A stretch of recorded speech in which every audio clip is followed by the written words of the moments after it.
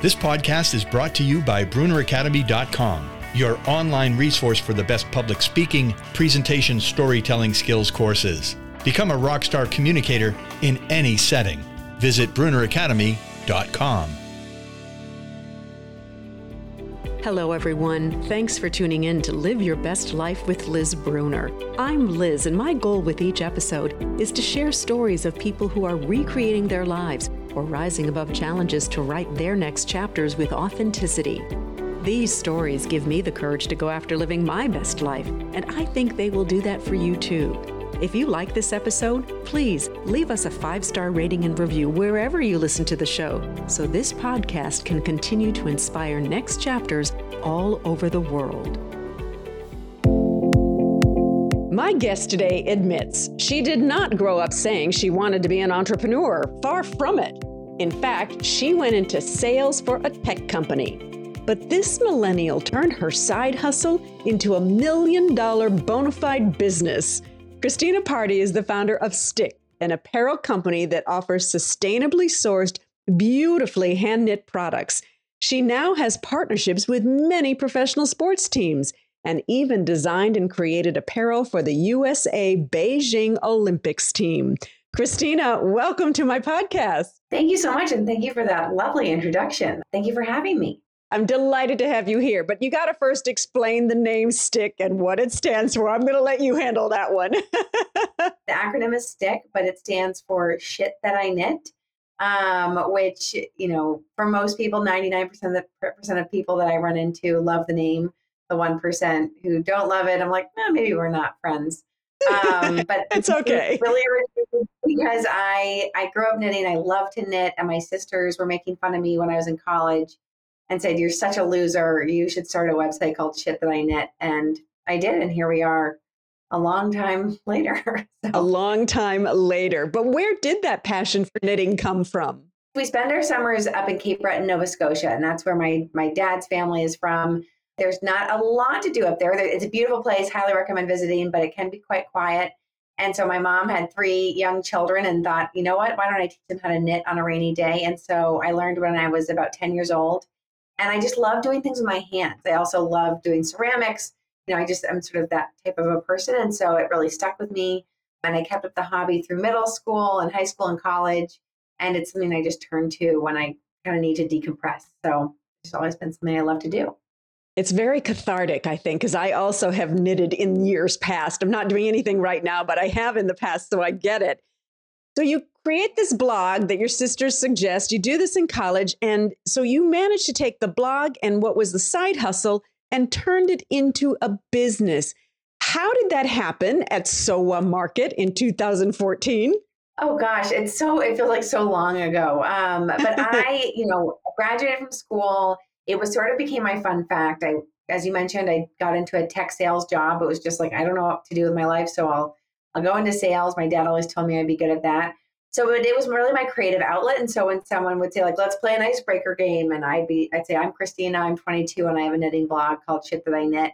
That was just sort of my fun fact. And then when Instagram really started taking off, that's when I took the quote unquote blog that really no one read and got the Instagram handle. And it was a really easy way for me to share what I was up to and what I was knitting and be creative. People at work were like, can I buy a headband? Can I buy a hat? How do I do that? And so I just was figuring out, how do I take this from something that I'm just gifting to everyone to actually maybe making a little bit of money?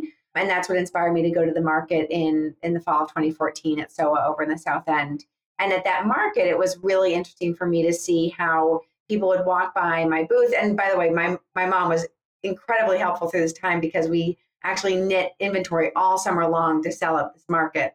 So I was very thankful for her help. But we were sitting there at this market and had a really bad sign that I made at Vistaprint and a couple little knickknacks on the table. But people would walk by and really like nudge a friend and say, gosh, that's such a funny name. Come over and love the product. And that's when just got my wheels turning that maybe this could be something more than just an Instagram handle. And I should share with people who are not from the Boston area, Boston, Massachusetts, SOA is this wonderful market that they have, particularly in the summertime. And there are all kinds of wonderful people who are there who have their wares there. So I think it's amazing that that's kind of where you got your start. But what gave you the courage, Christina, to say, okay, I think I'm ready to quit my day job and go full time into building this company, because that's a scary, scary thing. Yeah, really scary. So at the time I had been doing this since like the fall of 2014 until the spring of 2015. I was really focused on it. And I actually found a group of women in Boston to knit for me to keep up with the holiday demand. So people would come to my parents' house in Beacon Hill, pick up yarn, go home and knit it and bring back a finished product. I felt like I had momentum there. I felt like I had momentum on the Instagram. I came to my parents basically because I was still, 25 years old. I still felt like I needed their permission. I said, my fear of regret is bigger than my fear of failure. And I really meant that. I really thought, what if I look back on this in a year or 2 years or 20 years from now and say, I really had something that I was passionate about, but I didn't do it because I was too afraid of failing. And so I just said to my parents and they agreed. They said, yeah, go for it. And so I decided I'll give myself a year. I'll know in a year if this is working or not. I had some money saved up. I ended up having to move home with my parents. So that's kind of tough as a 25-year-old, but not so bad. They were great roommates and made delicious dinners. But I just was like, you know what? I'm going to give it a shot. And if I fall on my face, I'll go get another sales job. Here I am coming up on 8 or 9 years later. So you first started working with a lot of women in Boston who were knitting, and then you began outsourcing to a group of women in Peru. And now there are hundreds of women assisting you in making these products. Why this particular group of women in Lima, Peru? So we started with a group in Boston, which is wonderful and a really great way for me to dip my toe into production beyond just me and my mom making things. But it wasn't scalable, and I was spending so much of my time on quality control and figuring out how to get the product made. I wasn't really doing where my best skill set is, which is in the sales and business development and being creative on growing the business. I get a lot of my yarn from Peru. If there are any knitters listening, the best merino comes from Peru. If you're a self-proclaimed yarn snob like me, you want this like really nice yarn if you're going to take all the time to knit a product. That's where I started looking, was like, where can I get this merino wool and also have something made? And I have no connections to Peru. My Spanish is very bad unless I have a glass of wine and, get my second grade Spanish back out there. I actually started Googling things and found a nonprofit that's based in Colorado, and she connects artisan groups to brands. And I called this woman out of the blue and said, how do you do something like this? And she sat with me on the phone for a little while and was like, I know a great group, and connected us, and we still work with them today. So at the time, it was just two women who had their own similar business making hats in Peru, but had so many knitters that they wanted to give more work to. So they were starting to take on clients. My first order was 500 units. I ordered 500 hats. That's all I did. And I was like, okay, we'll see how this goes. And it was frightening. I mean, I sent down all of my money. And today we employ about 400 women. It's a much different operation today. It's a little bit overwhelming to go and visit. It's extraordinary, though. And think of what you are contributing to their own economy and to their families as well. And I do know that your products are handcrafted. You use eco-friendly, sustainably sourced materials. Why is that so important to you? I mean, I really care about not only what I'm creating and putting out into the world, but where is it going to go next? And I think when you buy one of our products, you can wear it year over year and season over season. And it's something that is just super high quality, really warm, performs really well. And on top of all that is really cute. Plus, you love the way that it was made. I feel really strongly, especially after making these things with my own hands, that it was like such an odd thing at first for me to not be making them anymore, but to know that they're still being handmade and still being made in a similar way, where we employ these women who can knit from home. They don't have to go to a factory. They're there taking care of their kids. They can knit a couple of hats during the day and bring in incremental income. And it's so important to me, and it's so important to our customer. I don't think that will ever change, whether we are always in Peru or not. We could go to different Southern American countries, but it is just really important to me.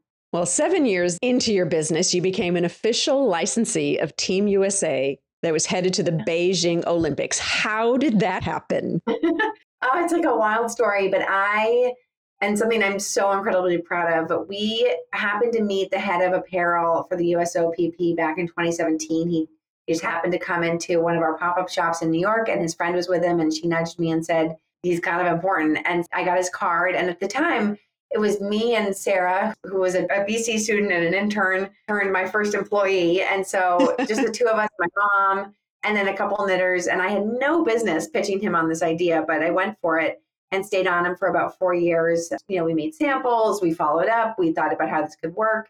And I think we just kind of wore them down at the end of the day, but jumped through a lot of hoops. It's a big process to become a partner of Team USA.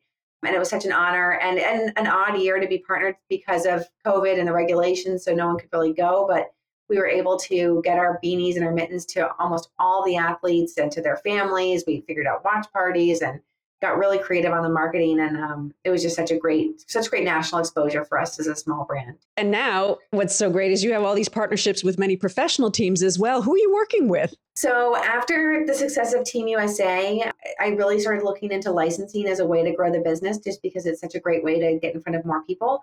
And we signed a contract with the NFL last fall. So we work with all the NFL teams, a multi-year contract with them. We have extended our contract with Team USA. So we'll be working on Paris 24 and Milan 26. And then we're working with individual hockey teams. We're adding them to the list. It's really exciting. I've become very much a sports person all of a sudden. If you weren't before, you are now, right? My husband was like begging me to watch an NFL game before this. And now I'm glued to the TV. I was so sad when the season was over. I was like, oh my God, what are we going to do on Sunday? What do we do now? Well, I want to make sure that our audience knows you don't only sell winter apparel. What other products are you offering? Yes. So we do primarily sell winter apparel. It is definitely our biggest season is between, November and February is really when we do our bread and butter, which is our winter accessories. But we do other things in the summer and spring months. So we have these beautiful Pima cotton sweaters right now, alpaca wraps, hand-woven clutches, bucket hats that are made with Pima cottons. We do try to stay present in the summer and test out new products, but we're best known for our beanie at the end of the day. Well, we have plenty of time for that coming up, that's for sure. You began this business in 2015, and really, just hearing your story, it is an incredible American success story, carving out a niche in an apparel market that is not easy to enter, and one that's been profiled in Vogue and Forbes and the New York Times, just to name a few. What are some of the lessons, Christina, you have learned along the way, and advice that you would share to anyone who's considering turning their side hustle into a business? Gosh, I think that point we talked about before, just about the fear of regret being bigger than the fear of failure. I think if you do have a side hustle and you're hoping to go for it, my advice is to go for it. As long as you have a plan and you're ready to go for it, it is a really scary thing. And then if you're in the right position to do that, then jump when you're not totally ready, because I think that something that holds people up is that it's got to be perfect. And you have to have everything figured out. I am learning on the fly constantly. I say that everyone on my team here in Boston is an entrepreneur because they don't have someone who's telling them how to do it. I don't know. I don't know what we're doing. Let's just figure out how to get the 20 or 50 our way. So jump and pull your parachute as you're going down. I think that's what Sarah Blakely says. So that's one piece of advice. And then the other sort of motto that I always say, and that my dad told me when I was in sales, is no asking, no getting. And so I'm always willing to ask. And so that's how I've gotten some really big meetings that have been way above my pay grade, and I have no business being there. But if you don't ask, the answer is no. And so I'm always a proponent for reaching out and politely, I'm not saying asking for ridiculous things, but just saying, would you meet with me? Would you have coffee with me? Would you consider taking on my line? Would you try to get the sale? I'm always willing to go for it. And if they say no, they say no, move on. What's interesting about all of that too, Christina, I think, is that a lot of times we don't go after things because we haven't crossed all the T's and dotted all the I's, or we're suffering from imposter syndrome. I've suffered it myself from time to time. I know you've talked about it as well. So how have you worked through those imposter syndrome moments when they do pop up? Well, I sometimes do the Superwoman's dance, right? Or in the bathroom right before and put my hands on my hips.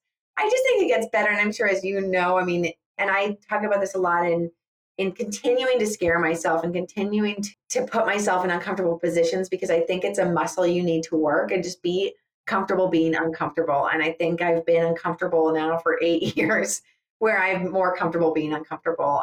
I think everyone feels that way. I just was at a lunch yesterday with Katie Couric, and someone asked her, when are you scared? And she still gets scared. She's Katie Couric, still gets nervous on live TV, and which questions are coming up. And every range of person, no matter where they are on the success scale, you get nervous and have that feeling, but you just have to sort of fake it till you make it. And then all of a sudden you're there. You're like, oh, okay. So much truth to that. Absolutely. Giving back to your community, I know, is also very important to you. And you've created the knit kits. What are they and how did that come about? So as you mentioned before, knitting is very cathartic and definitely is something that if you want to sort of turn your brain off, you can go to it. I don't think it's something I really realized until I was in my early 20s, and a friend of mine was diagnosed with leukemia, and her friends asked me, can you come over and teach Annie how to knit for a couple hours? So I went over, brought a bunch of knitting kits for her and her friends and her mom and a couple of her mom's friends. And her mom turned to me at the end of the night and said, Christina, this is the first time I haven't thought about Annie's cancer in months. Those are 2 hours I could just sort of, it's truly the first time. And so it really got me thinking, and I reached out to a yarn supplier called Lion Brand about donating yarn, and they were fully on board, and I put together these kits, and we reached out to Dana-Farber and a couple of other cancer hospitals, and they all were very excited about this. And I think one thing that we decided early on is that I wanted to sort of serve my peers. So working directly with the young adult programs, sort of an underserved and difficult age group because you don't really know where to put them. And so we donate these to young adult programs all over the country. And it's something that you should be able to do from anywhere. So we send off the kit and they can log on and watch videos. So they don't need to go to classes where they could be immunocompromised situations. And it's just been a huge hit. And whether they just get the kit and it says give a shit knit kit and they laugh, who cares? If that's as far as they get, I don't care. Or they might learn how to knit a hat and have a great time. So you brought a smile to their face, and that's the most important thing, right? Just a moment of reprieve. You've also been a board member for the nonprofit Runway for Recovery. Why this charity? Olivia Ottmeyer, who is the head of Runway, is an old friend of mine. She coached my field hockey team in high school.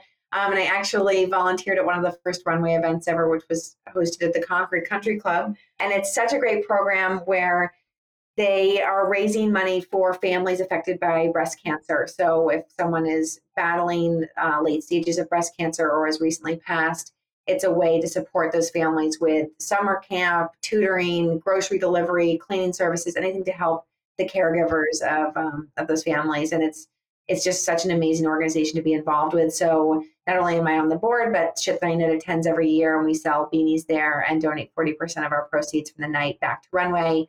And it's just been a part of our business model for the past 8 years. We're like, okay, when's Runway scheduled for? We're going to be there. And it's a really great night.